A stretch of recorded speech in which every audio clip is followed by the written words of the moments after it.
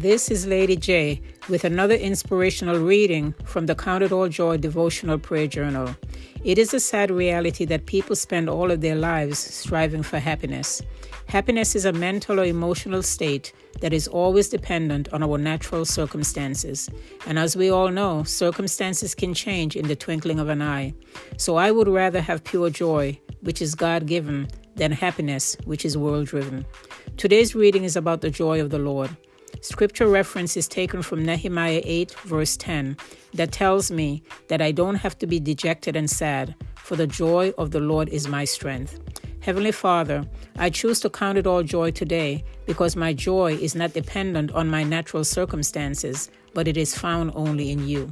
Father, based upon the integrity of your word and the finished work of Calvary, I believe in my heart and confess with my mouth that the joy of the Lord is my strength. I thank you that I can daily come and draw strength from the vine. I thank you that I can do all things through Christ who gives me strength. I declare that when my heart is overwhelmed, I will go to the rock that is higher than I. I declare that I will daily cast my cares upon the Lord because he cares for me.